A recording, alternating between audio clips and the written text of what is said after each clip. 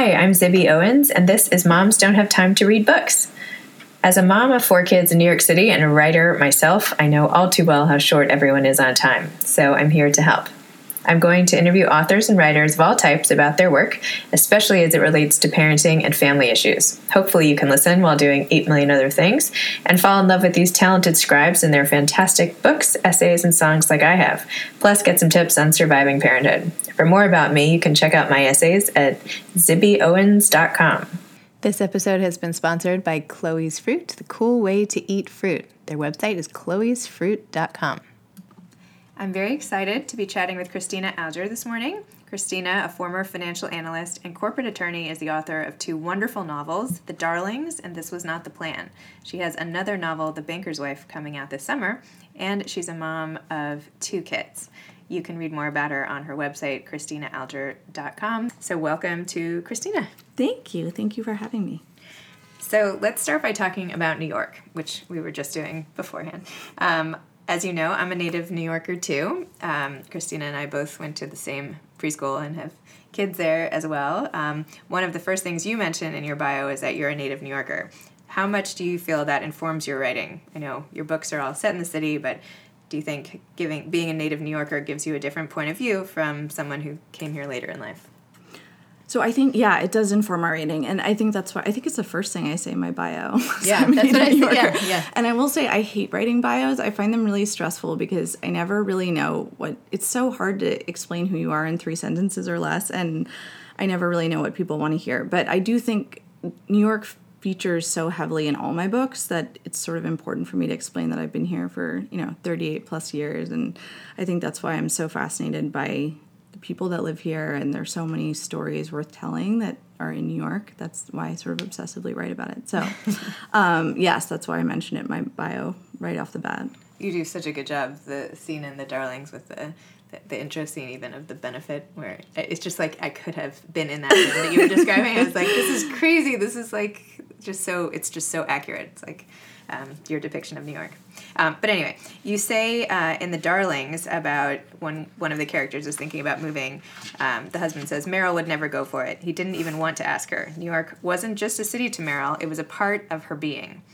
Is that how you feel about it? And how can you explain how deeply ingrained the city is to its natives? As we were just discussing, yeah. My husband and I have sort of almost moved out of New York a bunch of times, and then have always found a reason to stay.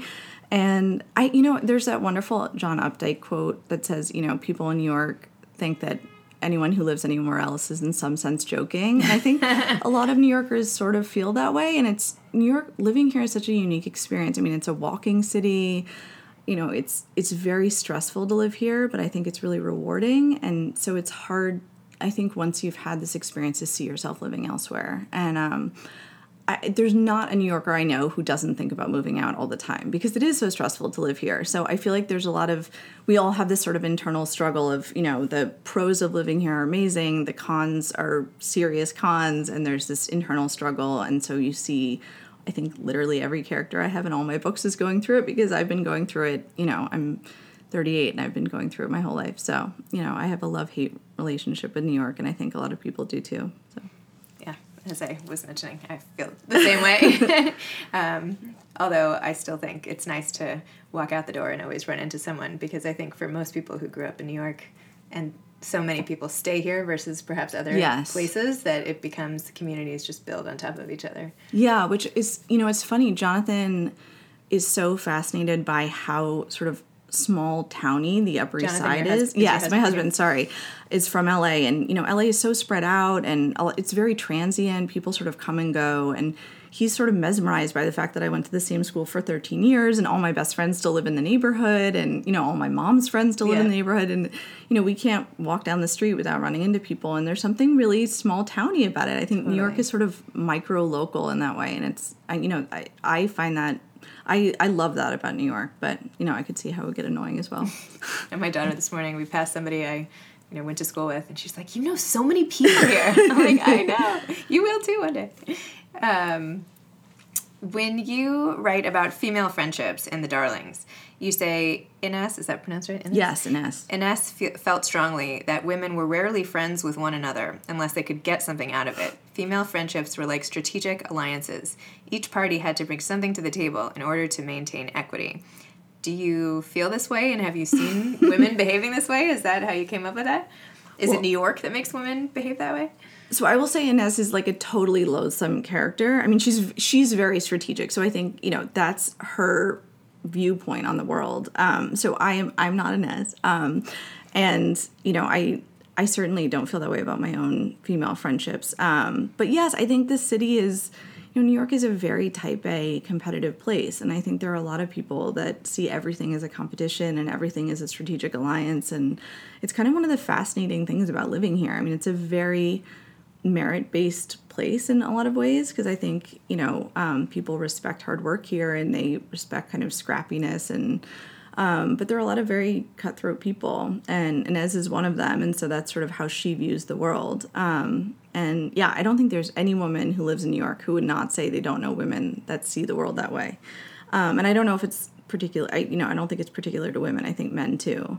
But yes, I think the flip side of it is, female alliances are extremely powerful, and when they're born out of love and affection and respect, they bear amazing fruit. And I've definitely my best friends are other moms here, people I grew up with here, and so I think there are a lot of amazing women in the city also, and this podcast is sort of a testament to that. So. Did you read Wednesday Martin's Primates of Park Avenue? I did not read it. I did not. I did read an article that she wrote, and that book troubled me because I felt that it was sort of mean-spirited. Mm-hmm. And one of the things that I've actually been criticized for again and again is that I have a lot of sympathy for my characters, even the really despicable ones. And so, Inez is someone who I think is sort of, of that ilk, the very kind of socialite New York woman. But I have a lot of sympathy for her too, and I try and paint all my characters with a sympathetic brush. And my understanding of that book was that didn't, I'm not sure Wednesday Martin did that, as paint her characters as sympathetically. So I didn't read it because I didn't want to get myself upset. Yeah. I read it and actually ended up interviewing her for Avenue Magazine. Oh, and, okay. How her to task on some other things. I want to interview you about that. Okay. Anyway, more on that later. But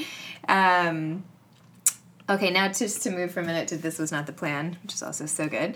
You tell the story from a man's point of view. Charlie Goldwyn. Was doing this difficult? You were just so in his head writing this piece, and I know you had mentioned at one point. You had seen your husband coping with his lack of paternity leave when you had your baby, but how did you get into his headspace so well, and what was it like for you? Well, thank you. I still don't know if I did it effectively or not, but it's really hard. I think it's something that you can't take lightly when you try and, move into the headspace of someone who's very different than yourself. And I think what I came to the conclusion was that Charlie is actually a lot like me. He's like I was a very type A sort of workaholic lawyer. And, when I had my daughter, we had a very troubled pregnancy, and she was born early and she had a lot of medical complications. And it just became clear right away that I was not going to be able to just go back to work as I had planned. And that was extremely disorienting for me because I'm someone who's always really identified myself through my work. And, but what I thought was so fascinating was, my husband did not get to take a year off. And I mean, I did, and it was, at great detriment to my career. I gave back in advance that I had already started working on a book for.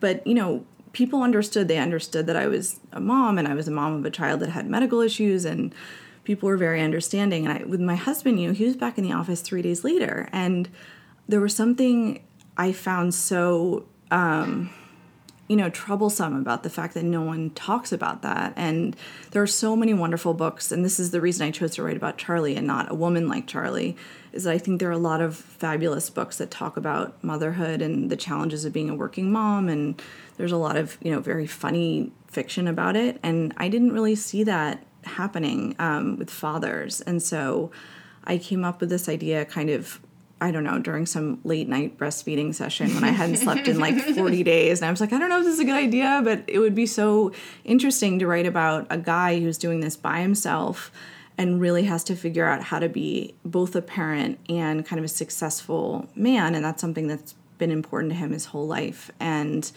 I talked to a lot of single dads, which was also totally fascinating when I was writing it, because I wanted to make sure I was really getting the nuances of their experience right. And I made my husband read things over and over and over again.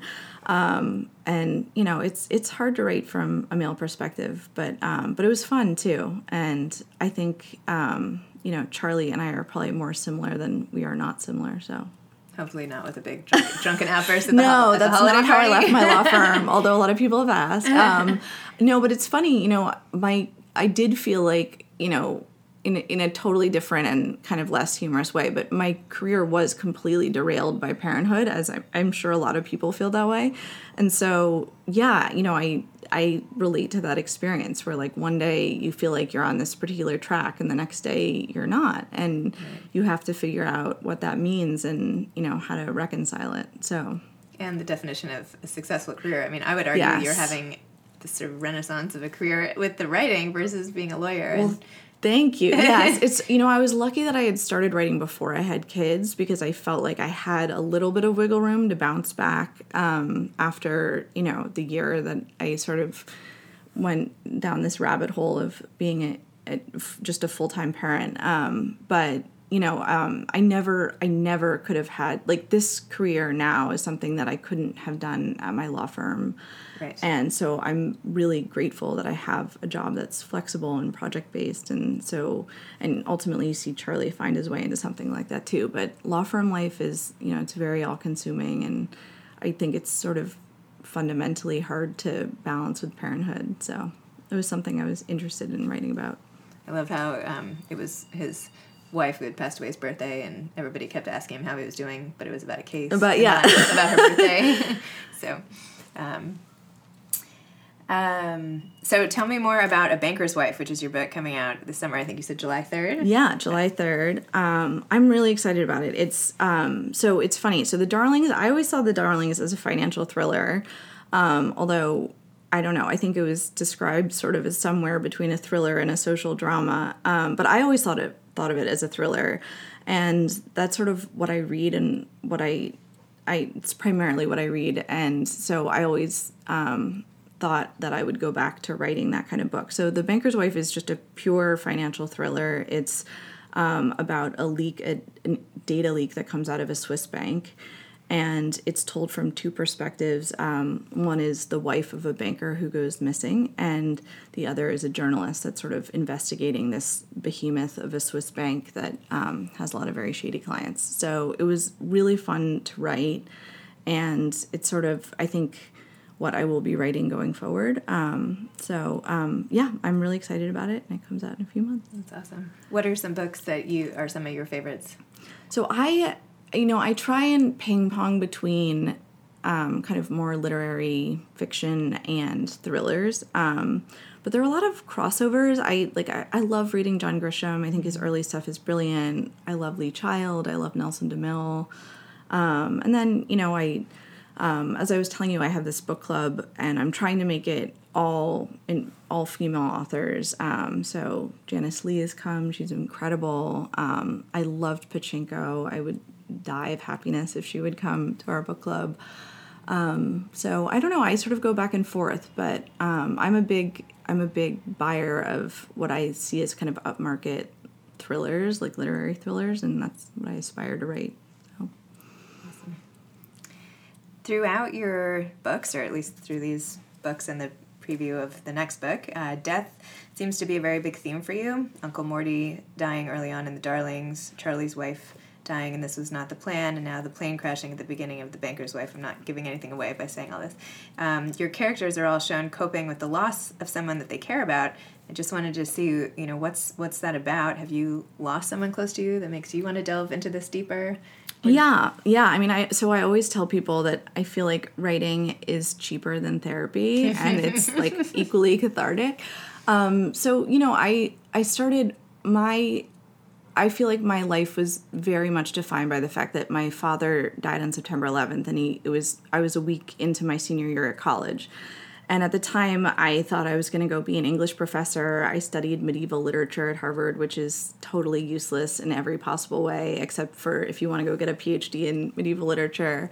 And I was sort of on this very particular track, and then my dad died in this very dramatic and tragic way. So sorry, and I didn't know that. Well, thank you. It's it's something that it was very defining for me, and immediately my perspective changed, and I wanted to move back to New York, and I wanted to get a job where my mom didn't have to worry about me making money. So I took a job at Goldman Sachs, which was sort of insane because I was terrible at math and knew nothing except for Anglo-Saxon poetry. And I spent my 20s really grappling with the loss of my dad. And, I think I'm still grappling with it. It's, I'm not sure it's something, you ever really get over, but it's been a very defining part of my adult life. And so, yes, it's a theme that I think keeps coming up over and over in my books. But I also think, I think at the end of the day, there are not that many things worth writing about. And, I think grief and loss is one of them. And so, maybe it's just the books that I choose to read, but I find that grief and loss are often, they're universal themes, and I think they're themes that almost everyone relates to. And it isn't necessarily about who it is in particular, but I think most people by middle age, as we are, have experienced loss in some way. And Middle age, stop. Stop. Early, I don't know, early middle age, late young adultness, have experienced loss. So I think it's a topic that I'm interested in. And I also, I think one of the ways I grappled with my dad dying young was reading, and books that I felt like relayed that experience in a way that I resonated with me, were so helpful. And so I remember reading Joan Didion's books, which are incredibly hard to read in some ways, but they're so well said. I mean, you're like, I couldn't say this better if I tried. And if I can do that for one other person, that's awesome, to be able to make someone feel like, there are books out there that talk about this experience and see their characters through the other side of grief. And so I think that's important to me also. I lost my college roommate and best friend on 9/11. Oh, wow. And I've written a lot about that experience too. I feel like writing, per your comment about therapy. Yes, I know.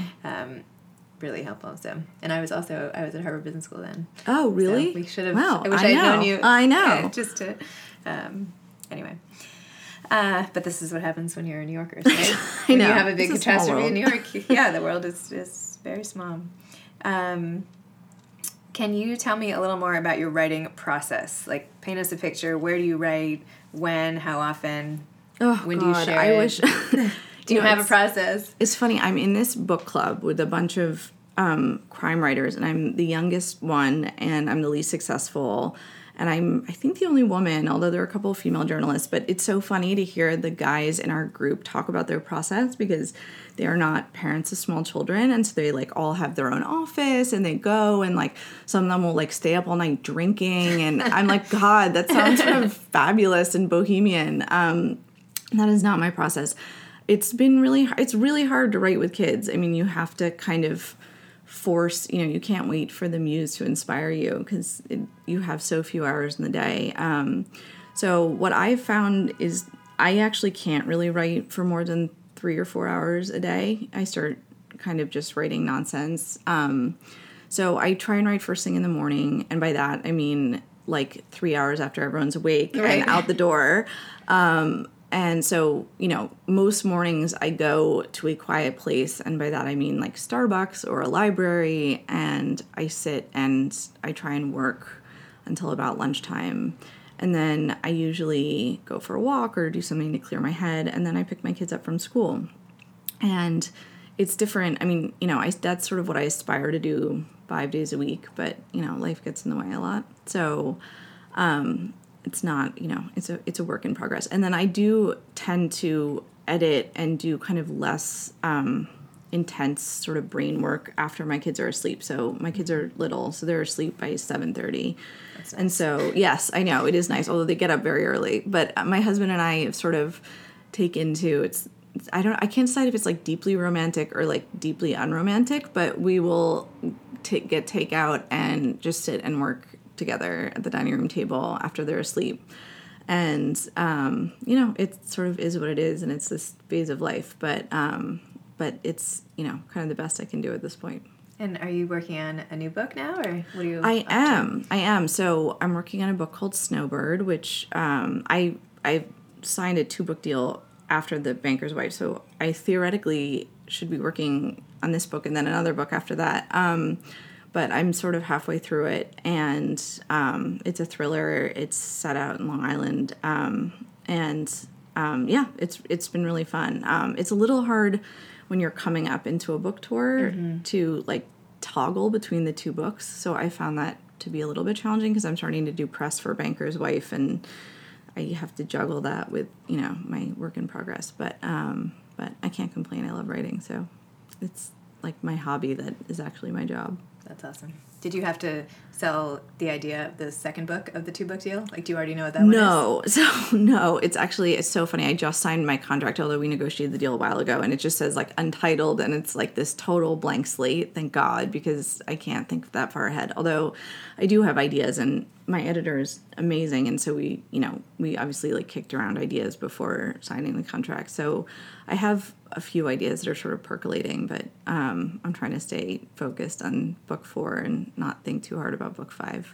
And you mentioned also your books have been optioned into movies. So we limited to shows, yeah. So The Darlings, we actually developed it, and we got pretty far down the road developing it for HBO into a show. And I was really involved with that process, and then it sort of died on the vine, as many shows do. But it was really fun. And so at some point I'd like to write screenplays more. I think The Banker's Wife, we are working on selling it to as a show as well. And I have conceded that I'm not a professional screenwriter. And so this time around, especially given that I have 2 other books that I've been contracted for, I do not want to write the screenplay. I want someone, as I keep saying to my agent, I want a real screenwriter to write it. So I'm not sure how involved I'll be with it if it does get made into something. But I love being part of that process. It's really fun. And I think I write in a very cinematic way. I sort of tend to visualize every scene, and my chapters tend to correlate with like a particular scene, and I can sort of see it in the movie reel in my head. So it's, fun to think about it getting made into something. Yeah, that's awesome. Do you have any advice to aspiring novelists, and any advice to someone thinking of moving to New York? Oh, wow. Very different. But. Aspiring novelists. Yeah, I mean, I talk to a lot of aspiring novelists, and I always say to them, just, first of all, it's sort of like, I feel like writing a novel is, I'm sure everyone has friends in LA that they've heard about who write screenplays in like 5 days, and or journalists who, turn over an article a week or whatever it is. And novels are, they're a labor of love. I mean, you're sort of chipping away very slowly at something that gets built over a year, 10 years. And I think you just have to stick with it. And it sometimes feels very daunting when you're writing, 1,000 words a day and your goal is 80,000 words. Right. But, I think one of the things I've told a lot of people is I think agents are hungry for finished product. And I think a lot of agents and editors see a lot of kind of half-baked projects where people want reassurance, as I did when I was writing The Darlings, that someone would buy it if I was, spent the time to finish it. But I think people are routinely surprised, in my opinion, by how eager agents are for products that are just finished. Mm-hmm. And, books evolve so much during the editorial process. And so I always say, just get it out, like get the story out, get it out on paper and finish it. And then you can go back and polish it. And I tell myself this all the time because my sort of type A OCD like personality, I always want to go back and edit everything. But I think if you can just get the full draft on paper, someone will want to read it. I really believe that. So, go write. As to for people that want to live in New York or move to New York, I think New York is so weird. I feel like people either love it or they hate it, and it's pretty clear right away if it's for you or not. I actually don't think like native New Yorkers are actually people who've been living here their whole lives. I think native New Yorkers are people that like take to this lifestyle really quickly. Like my parents were the New Yorkiest people you've ever met in your life, and my mom grew up in Havana and my dad grew up in Brussels, but like you could not find two more New York people. I mean, they would never live anywhere else. Like the idea that my mom would live anywhere else is just an anathema to her. And so I think people sort of take to the vibrancy and rhythm of the city or they don't. And I think you figure it out pretty quickly. So it's like a very manic, high energy place. And if that's what you're looking for, this is the place to be. And if it's not, I think it can be very overwhelming. But I don't know. I think everyone should try and live in New York once in their life.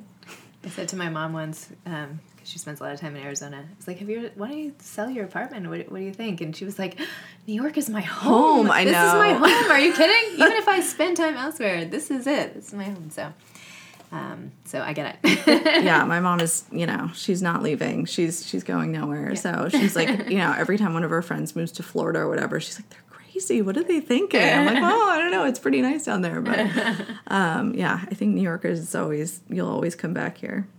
Wow. Well, thank you so much. No, it was a total pleasure. Being on Moms Don't Have Time to Read Books. And thanks to everybody for listening to Moms Don't Have Time to Read Books, sponsored by Chloe's Fruit. Thanks so much.